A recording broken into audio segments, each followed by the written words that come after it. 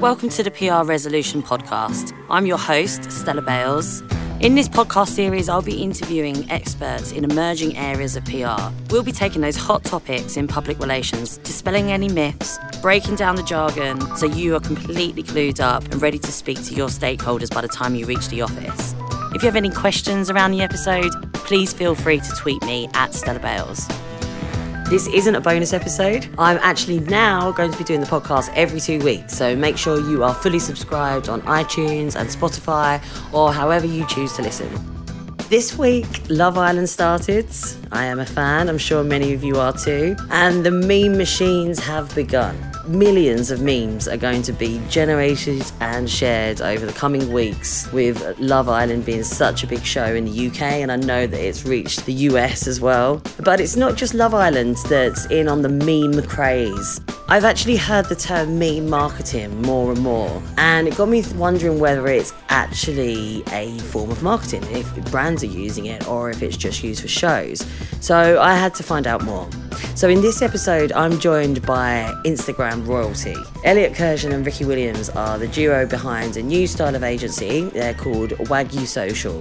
Ricky and Elliot are known as royalty because they are actually the guys that are behind the growth of some of the biggest Instagram accounts, including Lad Bible. They saw that account go through millions when they were working on the Instagram account and building up the followers and the content, and also Unilad as well. Elliot in particular is known and has been called many times the meme king. This is because he's the guy behind Awful Banter, which is an Instagram account that I've followed for some time and I'm sure some of you are familiar with too. These guys really know what it takes to create the thumb stopper moment, which is called on Instagram. In this interview, we cover how memes became the form of communication on social media, how memes have now entered into new platforms of media too, when meme marketing became a term, and which brands are actually doing this well. Also, we look at the huge difference in reach that this style of marketing gains in comparison to other areas. I have to say, I've learned quite a lot in this interview. This really is need-to-know stuff for anybody that has Instagram in their comms plans. Here's Ricky and Elliot. I'm going to break my rules straight away. I've always said on this podcast that I hate buzzwords and jargon, but I am going to say it. We live in a meme culture, don't we? I don't even know who named them memes. No, I actually tried to have a look at this on Google this morning. I know. I kind of remember when the name first came around and no one really knew how to say it. Is it memes? Is it memes? What's going on here? But they were around way before, and they're just a really effective way of. It's just information and image, and it's so simple and it's so easy, and anyone can do it, and it's not as hard as a video, but it's as much information as a video, and you can be really creative. So in the world of, as you know, my listeners are mainly marketing teams and PR teams. Is meme marketing a thing? Meme marketing is definitely a thing, and it's definitely on the up, and huge brands are putting loads of money into it. And they're doing loads of behind-the-scenes stuff that we wouldn't even know, and more like guerrilla marketing without their name being attached to it. One of the biggest ones I saw of that recently was the Boohoo Man campaign. Yes. With the Why You Going Fast guy. Why You Coming Fast? 30, yeah. You see that video of him went viral, so they banged out a lot of T-shirts with his slogan on and stuff, and then their campaigns for marketing it was just through meme pages on Instagram rather than doing anything else, and it sold out within like 6 hours. Yeah. Just staying with that example, were they putting that out as a brand, or were they working with like influencers to seed it out? They wasn't really working with influencers, they were working with meme pages. You know, I know everyone follows those meme pages, Made in Poor Taste or Awful Banter, all of these huge meme pages. It's just memes. And Boohoo were very smart in that market where they just used them more than. I don't think they actually used any publishers or any normal kind of marketing or any billboards or any online stuff. They just really attacked memes. Made 3 or 4 memes and just distributed them as far as they could on the meme pages, and it just went rapid. And it's very simple, and it's much cheaper. You just pay a meme page £100 or something just to put it up, and you're getting nearly 1 million likes Do you know what I mean? Yeah, and then you just have the Total impressions on that campaign was like over 6 million people. From 3 or 4 images. and it's actually effective because it led to t-shirt sales. So it's not just people's eyes on it; it's actually lending to it's actually spend. Return on investment, that's huge, isn't it? From taking a few photos. It certainly is. I actually heard we had an interview last week with Danny Bell, who's a TV producer, and he said that he'd heard that Netflix do most of their sort of online marketing through memes, but they keep it on the down low. I know that they do it hugely with Narcos. You know Narcos, yeah. So they do that hugely over Twitter and Instagram, where they just have influencers and celebrities and meme pages just before the release, normally within the week of the release of the new series of Narcos, just doing all related, I'm guessing Colombian and maybe drug related meme content in order to push and promote the series. They use a lot of the big American pages to push them, like Dr. Greyfang and all them. I know that they must have got paid to be doing this stuff, like 100%. But Yeah. it all seems so natural, like you'd be posting about it anyway. But I think that's how like Drake does his albums now as well. Like he always wants to become a meme with every video he makes, and then they always just go as viral as possible. And they seem to that's the song that ends up #1 is whatever's been the biggest meme that month. Like. So it's a slightly different, actually not even slightly, coming from somebody who's worked in PR teams for brands since I was 18. It's a completely different way to communicate like a message. Does it need different types of people to come up with that kind of thing?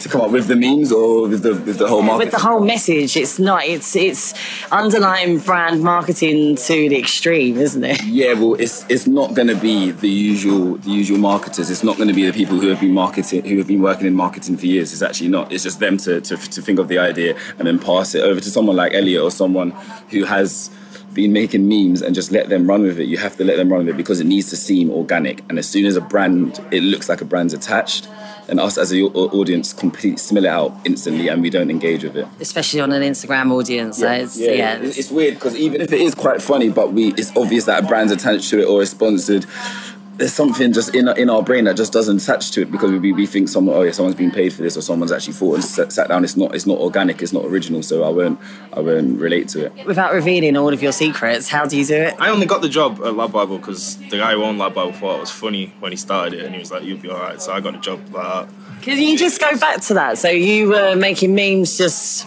by yourself or for yourself? Yeah, but most of the time it was just like I actually knew him personally. And he came up to me at a party and I was telling him that I needed a year in industry for my uni degree.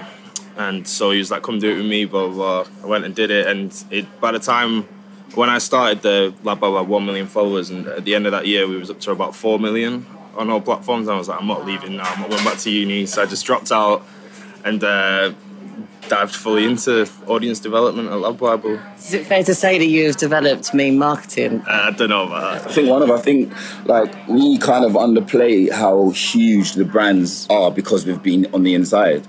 But the start of them to now, the 5 years, you can see brands almost completely copying their markup, and he almost kind of made that tone of voice. Do you know what I mean? It is the holy grail. We were talking about this just before we started recording. As I said, I'm from agency background, and to have something covered on, I mean, it used to be BuzzFeed years ago, but like on Lab Bible or Unilad, it was the holy grail for certain brands anyway.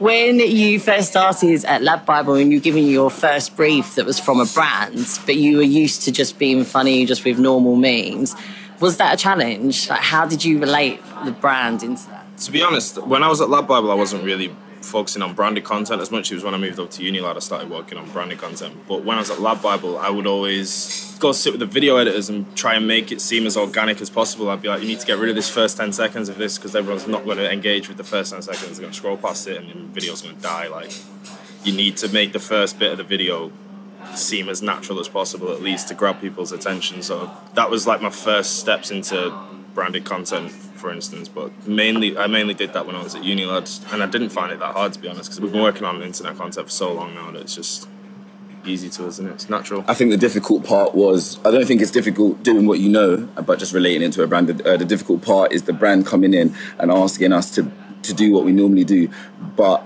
here's 100 other things that you need to put in, and it never works. So the difficult thing is us locking heads with the brand and just kind of saying, trust us. Remember the Budweiser one when there was like, we need to keep these people saying dilly dilly, and he was like, mate, it's gonna be shit.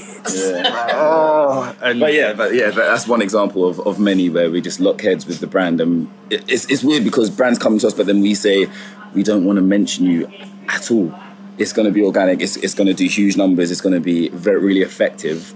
If we don't, like, I used to do all their junkets and all, like, so I used to go around and interview all celebs who were coming over to promote their films, and then I used to have to give my ideas to say Warner Brothers or XYZ, and I would never want to mention the film. So, for example, when Suicide Squad came over to London, so it's like Will Smith and Margot Robbie and Cara Delevingne, we played Two Truths and One Lie and never mentioned the film once, and it was the biggest video that Lab was ever done, I think, yeah. The best one you did was the Kevin Hart and The Rock one as well, when they made him do impressions. I also went to America for Central Intelligence, I think it was, for Kevin Hart and The Rock's film, and I made them interview each other as each other. And it's one of the biggest branded pieces on Facebook ever. So on that example, and then just like the fact that you say don't mention the brand, again, coming from I'm the brand, yeah. I'm the brand too. So like, what is the best way for, and also that Boohoo example that you said right at the beginning, what is the best way for them to link that up? So you get a meme that goes out, 3 million people see it. How explicit should the brand be that they are linked to that for it to still be authentic? Almost as less as possible. A simple thing as an engaging meme or video, but with a click through or a swipe up or with a top comment link, is so effective, and the numbers that stuff does, rather than someone saying, "Hi, I'm here," sending a t-shirt, "Hi, you should go watch my film." You're gonna scroll through it so quick. We call it thumb stoppers. When you're on your phone and you're scrolling through your Facebook, what is making your thumb stop on something? Yeah. Do you know what I mean? And it's not going to be an advert for something. It's not going to be someone promoting something. It's going to be what's the thumbnail? What's the title? How funny is it? Yeah. That's the good example of that is when the Badger Ales thing we did for Unilad. Mm-hmm. Ricky did the creative for it, and we basically just created the ultimate man shed, weren't it, with like in a back garden. And Badger Ales wanted to be involved in it, so one bit it pulls a beer out. So it's a sort of bit way of getting the brand in, but it didn't. The entire video wasn't that, and that's got over 100 million organic views. But then now there's also tools that Facebook have kind of devised from that, where like I've done a campaign with River Island where we wrote loads of sketches, just funny sketches, and then you can have click-throughs to what the people are wearing within it. So it can be very direct now without even mentioning or doing anything to the brand. So I think the softwares now are really helping what we do. Yeah. Instagram now, isn't it? Yeah, Instagram does that now also actually. This podcast is brought to you by Coverage Book, the reporting tool that's made by PR people for PR people. Head to coveragebook.com for your free trial. We were talking when the interview that I did with Danny Bell last week, he revealed, I think it was actually off air, so it's a bit naughty of me mentioning, but he revealed like some of the viewing figures that some of the channel, like mainstream TV get now, especially like on Sky and digital, and it's tiny. Yeah. And you think that some of the budgets that brands are still putting into that, and the audience is so small. So if you think about product placement there versus something like this, it's crazy. When I was at Unilad, I used to get all the Channel 4 execs, all the ITV execs coming over and asking me questions. And I'm just like, in awe of these people who've been working for like 30 years, but they're just like, shit's changing, do you know what I mean? And they're coming in for meetings with us, and it was really eye-opening, actually, yeah. Going back to something you said earlier about when you work with a brand, and it's just like that first 10 seconds of a video, for example, is so important. Thinking about like the Instagram audience, what is it that needs to be in that 10 seconds that would make it engaging or not engaging? The best part of the video, I'd put as the first 3 to 5 seconds, and then I'd go to the start, if that makes sense. Yeah. So whatever the funniest piece of the video is, even if it's in the middle of the video, I'll chop out those 3 seconds, and that would be the very, very start. And then you go to the title card, and then you go to the video. Mm-hmm. So you just need to capture people, because we have the smallest spans of concentration on Instagram, on any social media really. And it's fair because there's so much good stuff on it as well. So if we're not caught within 3 seconds, we're completely gone and we're never coming back. So it's really difficult to catch people, Yeah. So you guys mentioned that you've just started your own thing recently. So you're not with Unilad anymore, or Lab Bible, you're starting your own thing. Can you tell me a little bit about that? When did it start? Started a few months back now, but we've just recently properly launched. Like, we had a few people approach us to work with us, so we was whilst we were still at Unilad, just taking over the edge. We was like, we didn't want to just go into work for someone else again, because we've done it for long enough now, I feel. So you didn't want to work for another publisher or platform. You want to we wanted to work for ourselves and with other brands and stuff like that. So we started our own company. It's called Wagyu Social, and we do video production, creative responses, and social media management. And so does that mean you are just doing the content creation, or do you speak to some of these influencers on Instagram on behalf of your clients as well? With the influencer stuff, we do speak to them. I speak to them quite directly because I've been involved on the Instagram underground scene for a while now. I've got a lot of friends with big Instagram pages. I've got a page with like over 200,000 followers. So I've been in there for a while. Are you happy to mention which profile that is? My page, I've got a page called Awful Banter. Influencer marketing, we can do that because of our unique relationship within the Instagram scene. Do PRs on the behalf of brands get in touch with you? Do they pitch to you like through DMs? It tends to be a middleman, and I always know that they're making what they're making on top of it. So they'll be like, will you do this for 50 quid? And you're like, no, I will not. I work in the industry. I'm not a teenager with a big Instagram page. Like, they will get people who will give them what they want for 50 quid. So it's one of them. Like, so the meme sort of experts that you know, do you know them in person? Are they just funny people? Do you just have to be a really funny person? So it's just weird, but I'm asking you because you are doing this, but is that sort of the magic behind it? I know some guys who are just like robotic.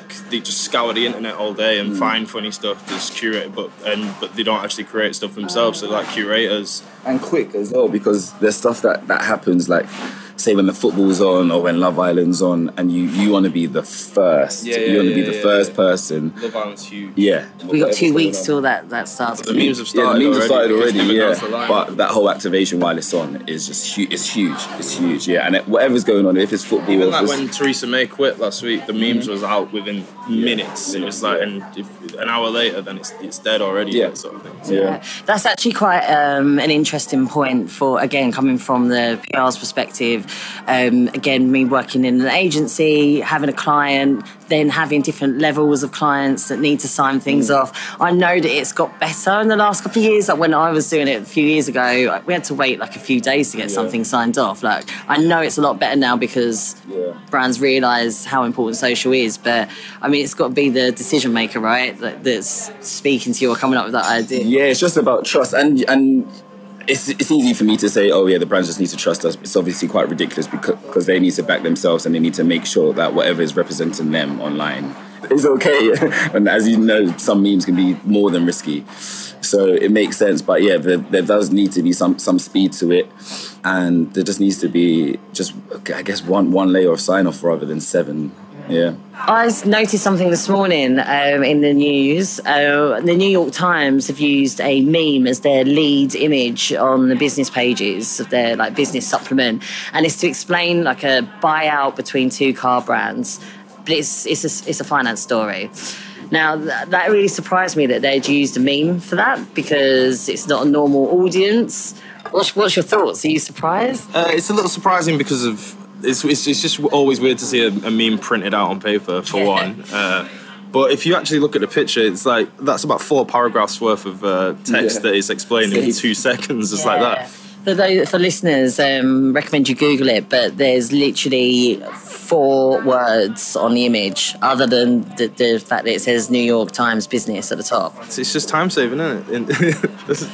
So I explained it to you. You knew which image it was just by me explaining it. Is that an image that's used a lot in memes?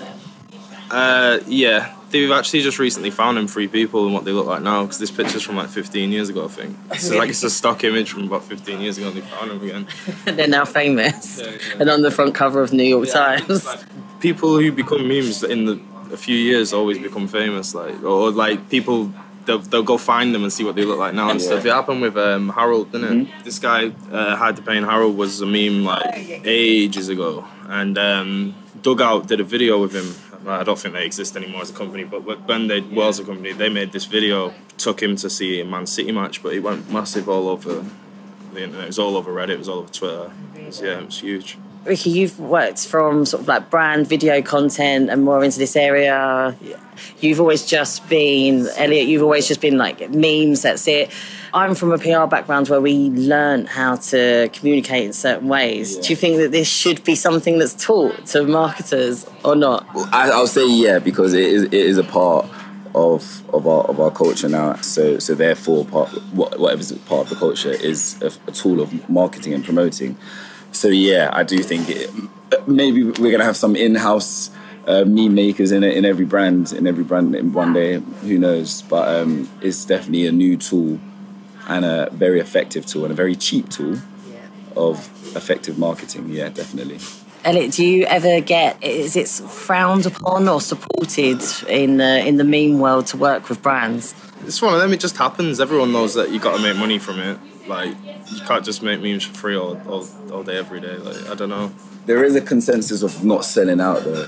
Yeah. I think when people's pages are clearly organic and it's just someone who's really funny and on the ball and really quick, and then you can start to see that every post is paid for, branded, then they lose their audience. So I think people almost have rules where they say, okay, I'll have one paid or promoted post and then 5 original and then 1, and do you know what I mean? And just like slyly almost just slip it in. Yeah, it's definitely that.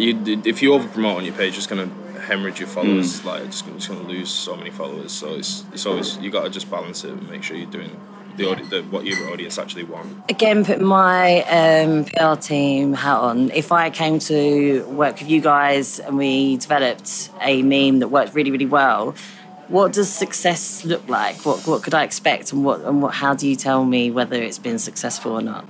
You know a meme is successful, right? When pages that haven't been paid to post it start nicking it because it's that funny. That's what you want. You want people to organically be sharing it. And when people start tagging their mates in it, like, that's when you know it's actually successful. Because otherwise, if it's just got a load of likes, you can fake that. Like, people do that. It needs to really do the rounds. It needs to go in the WhatsApp groups. It needs to go on pages that are not even involved in the activation.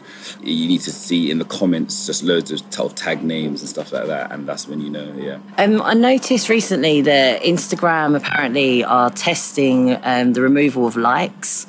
And just having comments. I don't know if it's actually going to be rolled out, but they were testing it. Do you think that will change what's popular and what's not on Instagram? I think it'll affect the type of content people create.